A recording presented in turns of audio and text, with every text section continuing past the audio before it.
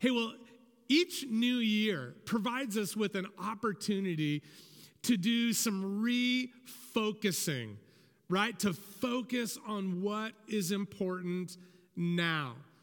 Now, if you were to ask me about resolutions, I am not like this big resolution guy. I don't sit down and make a list of resolutions, but I'll tell you, at the beginning of some new years in my life, I have made some very significant choices, some decisions that have really shaped things in my life. But I think that every new year, it provides this opportunity to refocus. I think it's kind of what coaches do, right? When they get into a new season, like, hey, what do I need to focus on now? Different with this season than in past seasons, what do I need to focus on? I think it's what school teachers do, right? When they're getting ready to start a new school year, it's like, what's important now that I need to be focusing on? And so today, I invite you to come with just an open heart and open ears to the Lord and say, God, what is it today that I need to be focused on as I look to this new year? And to help us do that, today what we're going to be focused on is we're going to be focusing on the Lord's Prayer and then coming to the table of communion and thanks. Now listen, if you're here in our courtyard and I see a bunch of you out there, yay, you should have received on your way in, you should have received a little communion packet. So if you've got that, I'm just going to ask that you would hold on to it. Like keep it in your hands as we are talking this morning before we take this together towards the end of our gathering. But if you're watching online, or maybe you're even listening to our podcast right now, I'd encourage you, hit pause, go, into the kitchen or wherever you may be, stop at 7-Eleven, whatever.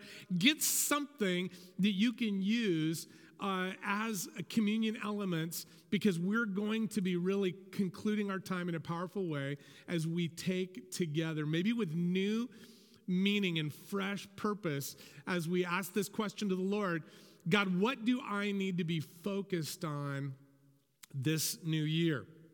It's in Matthew chapter 5 that we find one of the most significant teachings of Jesus on the topic of prayer. It's where we find the Lord's Prayer. And like I said, that's what we're going to be focusing on this morning, is the Lord's Prayer. But before Jesus gives us his prayer, this model prayer for us, He drops these three significant truths about prayer to his followers. And each of these three truths about prayer, he starts out with the phrase, when you pray.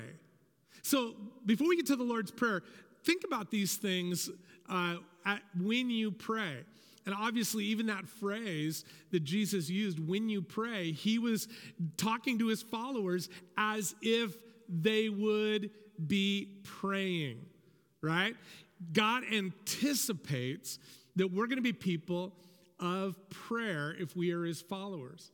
So, first thing he said is, when you pray, don't show off. That's what he said, don't show off. Don't make a big deal of this publicly. He said, that's what hypocrites do.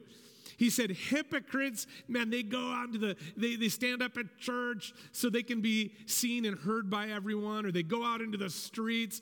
He said, yeah, that's not the way to do it. He's letting us know prayer is not some badge that we wear that shows everybody how holy, how righteous we are. That's not what prayer is about. He also says, right before he gets to the Lord's Prayer, he also gives one other thing that we should not do in prayer. He says, don't ramble on in prayer. Okay, and he said that's what the pagans do. They think that the more words that they use in prayer, somehow that's going to get God's attention. He said that has nothing to do with it. So we don't need to ramble on in prayer, because he says, don't you know that your Father in heaven already knows what you need? But then he says this other thing about when you pray, And he actually says this is how you should do it. He says this, and it's in Matthew 6:6, where he says, go into your room when you pray, close the door, and pray to your Father who is unseen.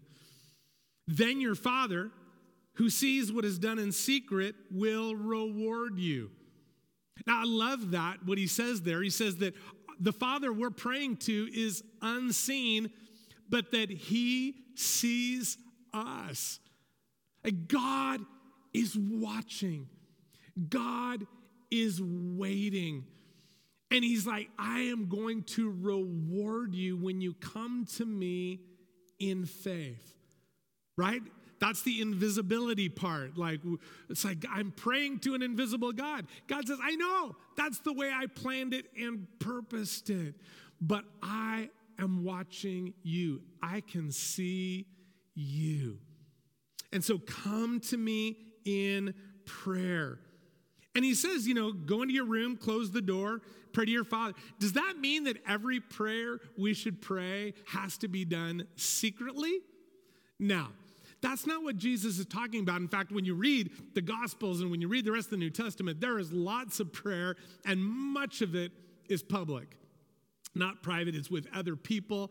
And obviously, Jesus prayed many, many prayers, even from the cross. So that's not what Jesus is getting at. I believe what Jesus is getting at here is that prayer is to be something that is humble, right? Not for show, but has this intimacy built into it. It's like this private conversation. Even when we're gathered with other people, prayer is this private, personal, intimate conversation with our Father, the one who's invisible to our eyes, but who will reward us for our faith. We are to be people of prayer. But it's not for show, and it doesn't even have to be that long in order for God to hear us. In fact, some of the most powerful, memorable prayers I've ever prayed were one-word prayers. A couple of times I remember when I was in crisis situations, like I could die right here, my prayer was simply, Jesus! That was it. And by the way, I was with other people at the time, so I could bring you back to other people to corroborate that story. And that was my prayer. It was the cry of my heart to a God who is invisible to my eyes, but is always watching me. So, Jesus says these three truths about prayer, but then he comes to his followers and says this, and it's beginning in Matthew chapter 6, verse 9 through 13. And he says, this then is how you should pray. Right? Our Father in heaven, hallowed be your name. Your kingdom come. Your will be done on earth as it is in heaven. Then he says, give us today our daily bread and forgive us our debts, as we also have forgiven our debtors. And lead us not into temptation, but deliver us from the evil one. Now, this passage is broken into what I see kind of as three parts. And this first part that we're going to talk about is who it is that we pray to. Our Father in heaven, hallowed be your name. Listen, God here obviously is being referred to as our heavenly Father. Have you ever heard that term before, our heavenly Father? Well, that comes from this idea right here that we pray to our Father in heaven. Guess what? He is the head of this family that we're all a part of. But notice here that, listen, that he's described as a father. And I know that for many people, that idea of God being a father it's difficult to get our minds or maybe our hearts wrapped around. Because many people in our society have experienced fathers who are either absent or worse, abusive, or maybe both. And I'm telling you that when that image is kind of implanted and kind of right, just ingrained in our minds and in our souls, it can be very difficult for us to get our hearts and our minds wrapped around the idea of God as a good father. But that is exactly who he is. He is a good father. And I love this idea right here because it says, our Father in heaven, holy is your name.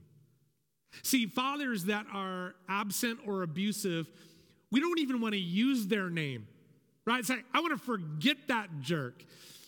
Or when I use that name of that father who wasn't a good father, it's like, we want to use that name disparagingly. Oh, that, my old man, that. And I'll tell you what, here we see that this is a father that whenever we think about his name or say his name, something in our heart like emerges where we really declare that, God, your name, this father is a father who is good. He is so good that we declare you are holy. You are perfect. There is something of beauty and goodness and righteousness about you that when I say your name, I reflect on the Lord. You're our Father and that you are holy. I want you to notice too that he is our Father. And I think that is so special. Jesus didn't say here, when you pray like this, my Father. It's our Father.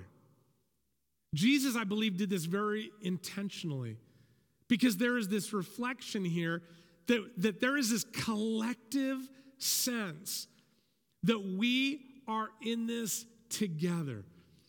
We're not only the body of Christ, we are the family of God. Brothers and sisters united together, our Father.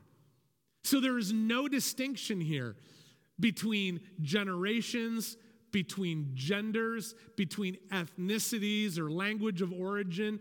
We are all welcome to the same table, into the same family. We pray to our Father, who is in love with the entire world, not just me.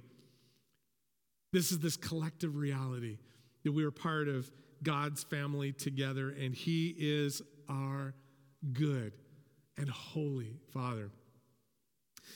Then we get to this next part in the prayer where Jesus says, your kingdom come, your will be done on earth as it is in heaven. Now listen, when Jesus prayed this, your kingdom come, right? He's saying you have to acknowledge as you pray that God's kingdom is not yet fully completed here on earth. And when you pray, God, would your will be done? We're also acknowledging that his will is not yet complete in the world or even just in my personal situation.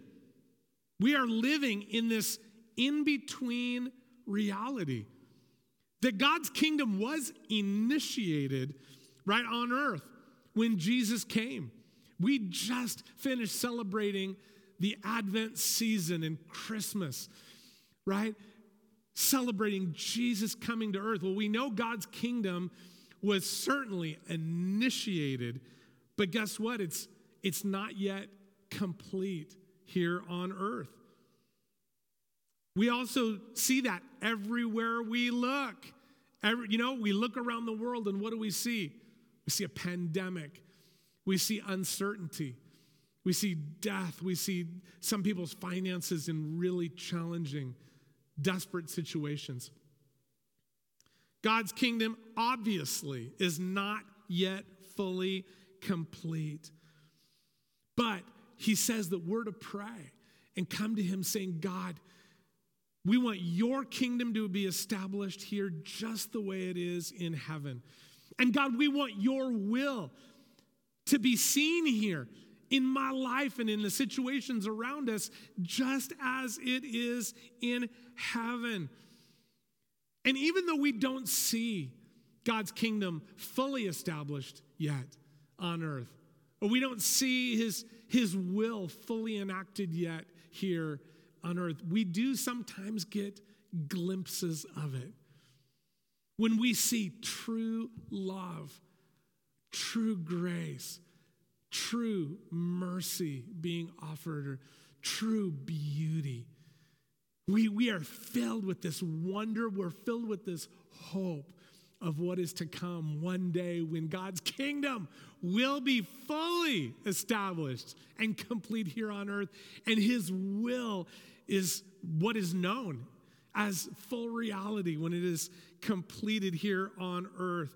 But for now, as we live in this in-between time, where God's kingdom and will has been initiated but not yet complete, he now kind of gives us this mission through faith-filled prayer and action that we are to see more and more of God's kingdom work and his will established everywhere he has given us influence.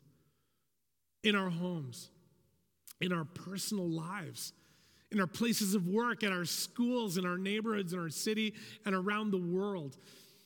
He's reminding us that this is how we are to pray in faith, believing that God's will continue to grow, that his kingdom will continue to be established.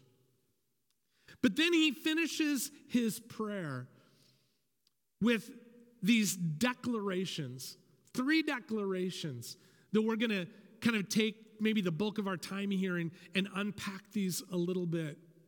Even as we are holding on to these communion elements, we're going to be looking at these 3 declarations that Jesus gave in this prayer, saying that God is the source of everything that we need to see his kingdom and his will advance in our lives and through our lives to the world.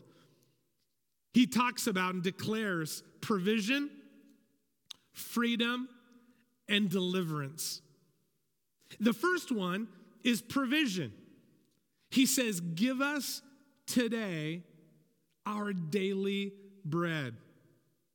Now listen, I believe that Jesus wasn't just talking about bread only when he made this statement here. Those hearing Jesus would have immediately been reminded of the bread, that miraculous bread that he provided to the Israelites for 40 years when they were wandering in the wilderness. It was called manna. And that was this miracle bread that God gave that sustained his people through decades of even living in desolation. Listen, God, I believe, is saying here that he will give everything that is needed. Everything that is needed to sustain you is caught in this word, bread, manna. Everything that is needed to sustain you. And when we pray, and you may have wondered about this, when it was like, give us this day our daily bread. You know, it could sound like we're begging this stingy father, right? This parent that's kind of, well, I don't know if you're worthy of this little crust or these little crumbs. That is not what Jesus is getting at here, right? God himself is our provider. And it's like as we pray, he's wanting us to be reminded of where our provision comes from. Right? It's not from our employer. It's not from the government. It's not from your grandma. It's not from the lottery. God himself is our provider. Listen to how Paul talked about this in 2 Corinthians 9, verse 8. He says, in God, talking about our good Father, he says, and God is able to bless you abundantly, so that in all things, at all times, having all that you need, you will abound in every good work. I love this idea of abundance, that God is able to pour forth even as our provider.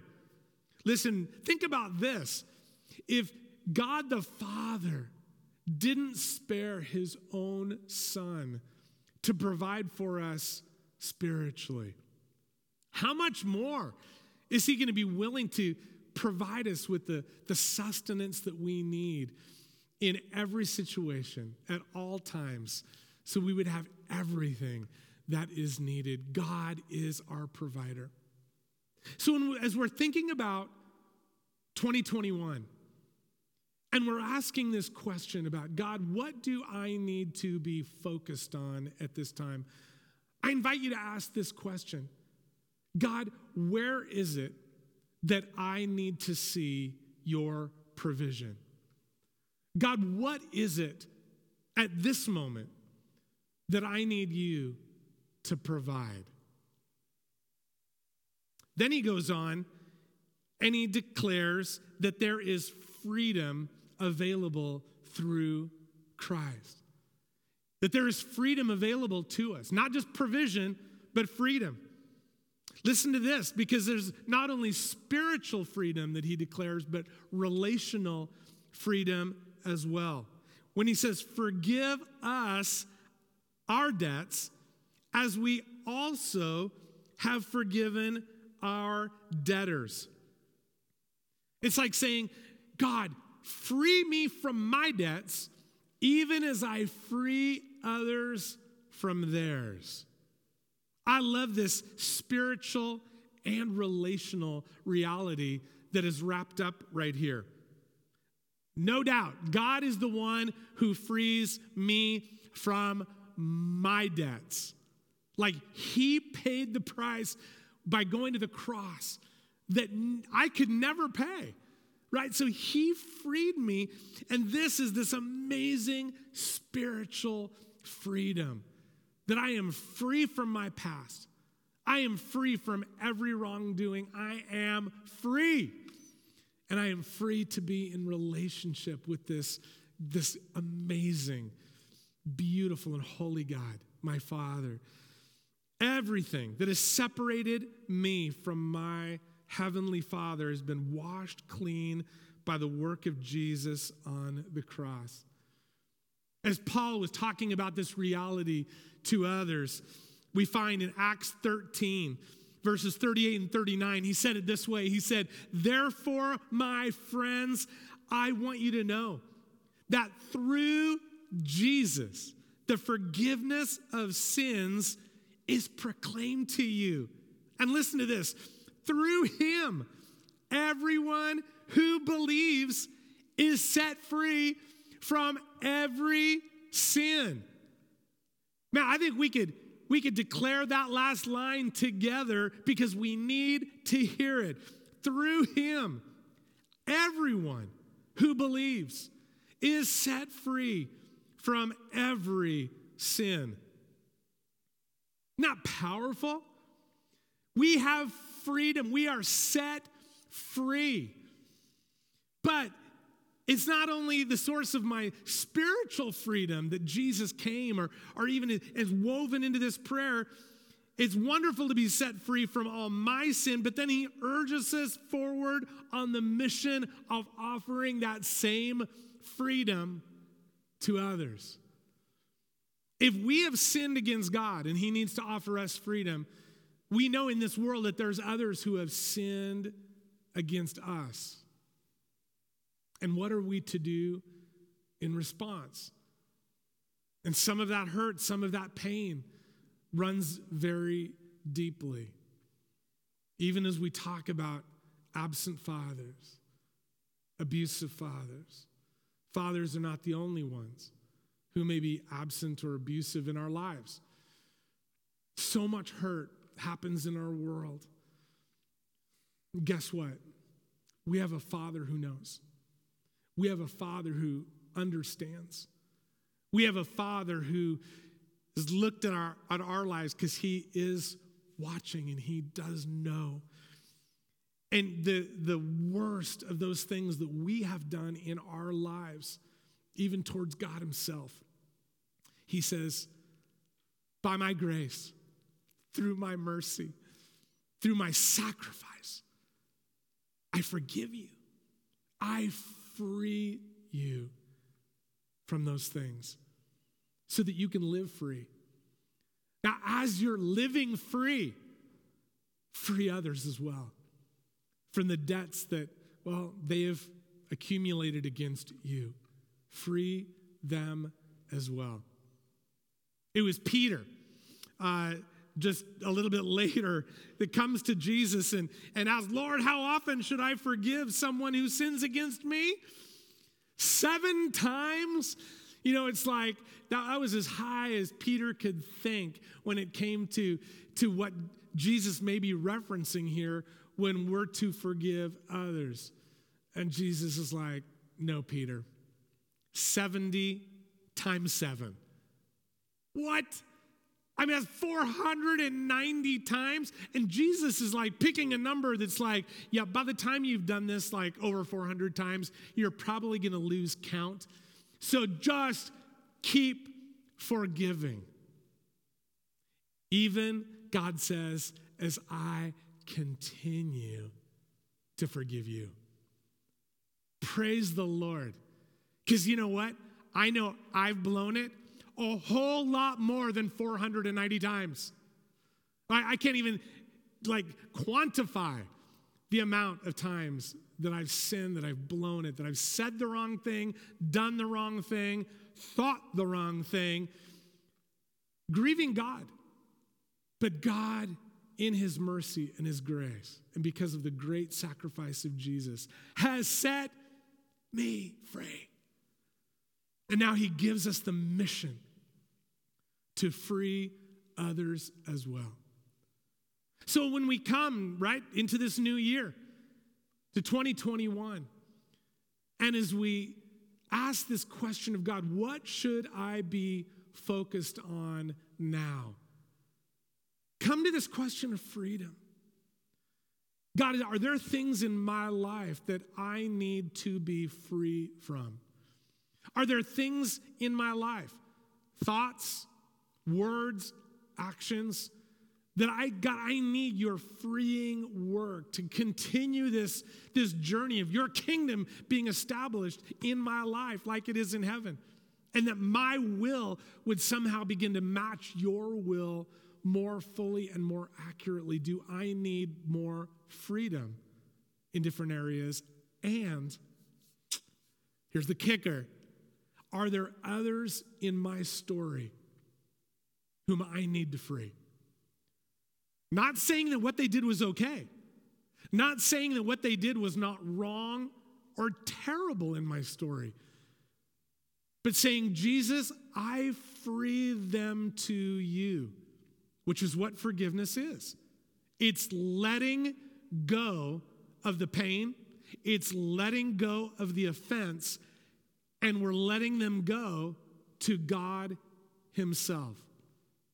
Because God can deal with the offender in ways that I never can, right? I could try in my own, my own actions, my own life, I could try to deal with that offender, but it's never going to come close to how God is going to be able to deal both with any discipline that is needed in that person's life, also with any redemption that is needed in their story, because they need to be set free from God, just like I do.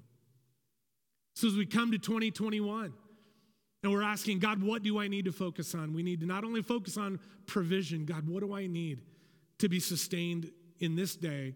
But we need to also ask God, what freedom do I need to walk in you? And to whom may I need to offer freedom? So we come to then this third provision, freedom, and deliverance is available through God. And he says, deliver us from the evil one. Deliver us from the evil one. Over and over, Jesus talked about Satan, talked about the devil as a real living entity, one who is actively at work to steal, kill, and destroy. Those were the words that Jesus used in John 10:10, referencing the enemy of our soul. And listen, if the enemy has one goal, it's to completely keep us from God's kingdom and his will being established in our own lives and in the lives of those around us. And so what does he do? He steals, he kills, and he destroys. He is actively working to attack us, body, mind, and spirit. But guess what? We have a deliverer.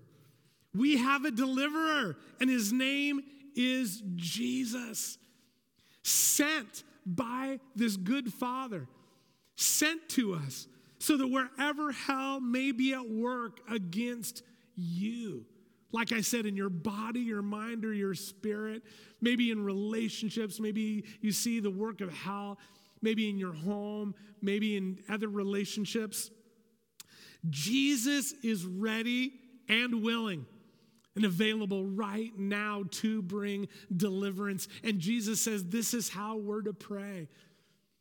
Father, deliver me from the evil one.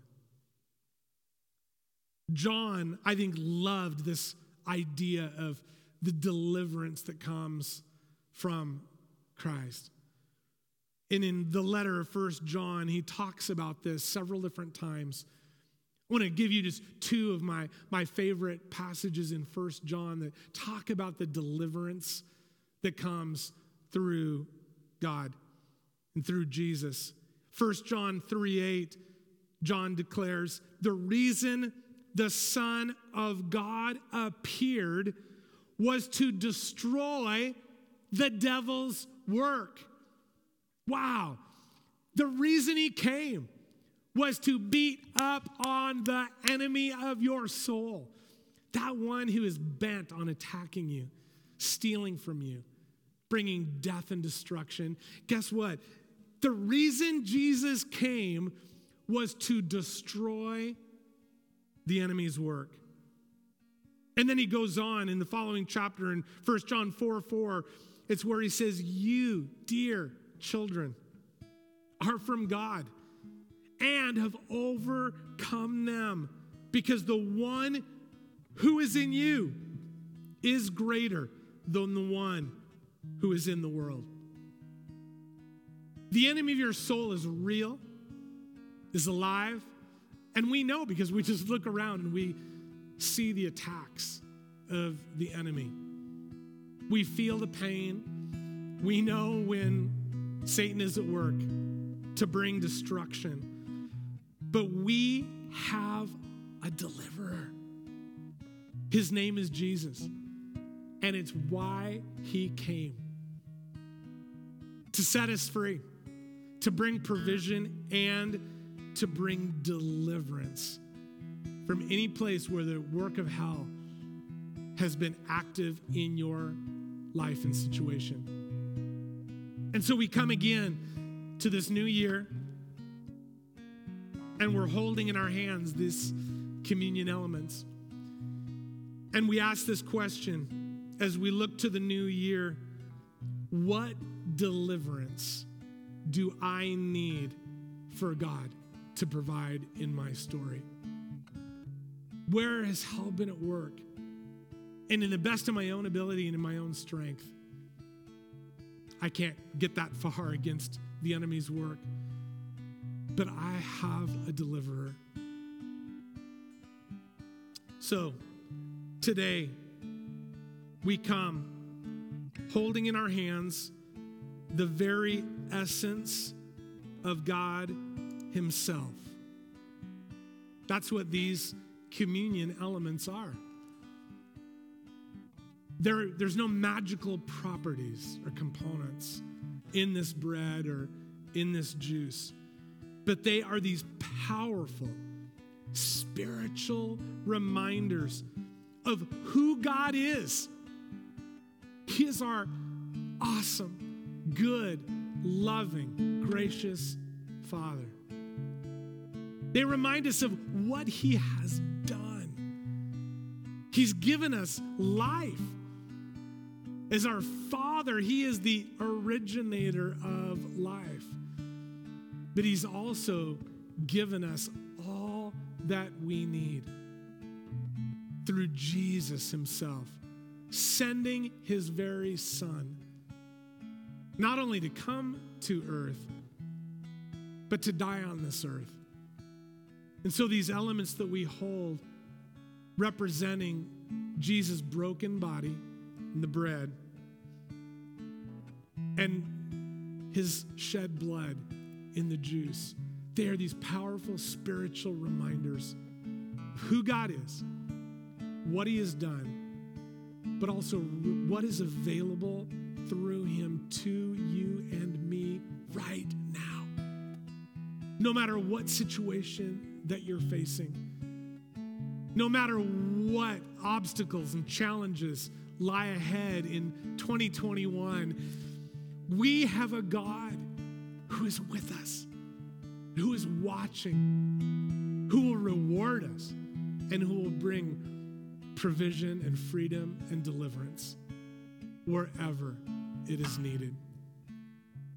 Hey, before we eat and before we drink, would you join me in praying the Lord's Prayer together one more time? You know what, if you're sitting in the courtyard right now and maybe you're with family, even when as you're holding communion in one hand, maybe you'd reach out and just grab hold of the person's hand next to you. And if you're watching at home or maybe driving in a car, listening to this message, if you could just reach out to those who are near you and just, as it's safe to do so, grab a hold of hands and agree together. And we start with these words: Our Father, our Father in heaven, hallowed be your name. Your kingdom come. Your will be done on earth as it is in heaven. Give us today our daily bread, and forgive us our debts as we also have forgiven our debtors. And lead us not into temptation, but deliver us from the evil one. Friends, we're going to be taking now of the bread. But as we do this, there may be some, whether you're here on campus or whether you're watching somewhere else, even around the world, who may be saying, you know what, I am not sure that I've ever said I want to be part of this family of God. And even as we prayed, our Father, you were like, maybe that's someone else's father. I'm not sure if this is my Father. But can I encourage you that as you would take of communion today, and when you would recognize Jesus' body broken, not just for humanity, but for you personally, and as you drink of the juice and recognize that Jesus' blood was shed for you to bring you freedom from anything that would have separated you from Father God. May this be a new day and a new life that would start today at the beginning of 2021. Anyone who is far from God can come to Him right in this moment. And with those things on our hearts, in our minds, let's now do this very physical and tangible thing of eating together. of God's broken body.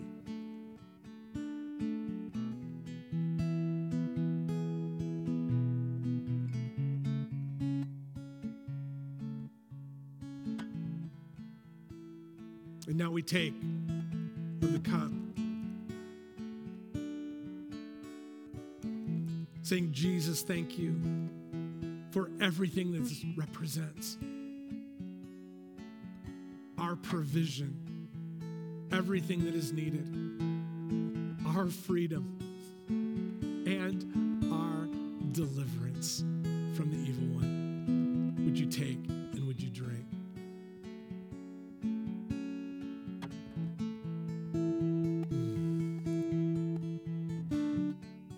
Jesus, we commit this year over to you. 2021, Lord, this is your year. Lord, so we commit ourselves to it and to you. And God, we want to not only refocus our attention today on what is needed now, but God, we want to continue doing that right through this year. Not losing focus, calling for those things that are chaotic or scream loudest for our attention. But Lord, we want to stay focused on what is important.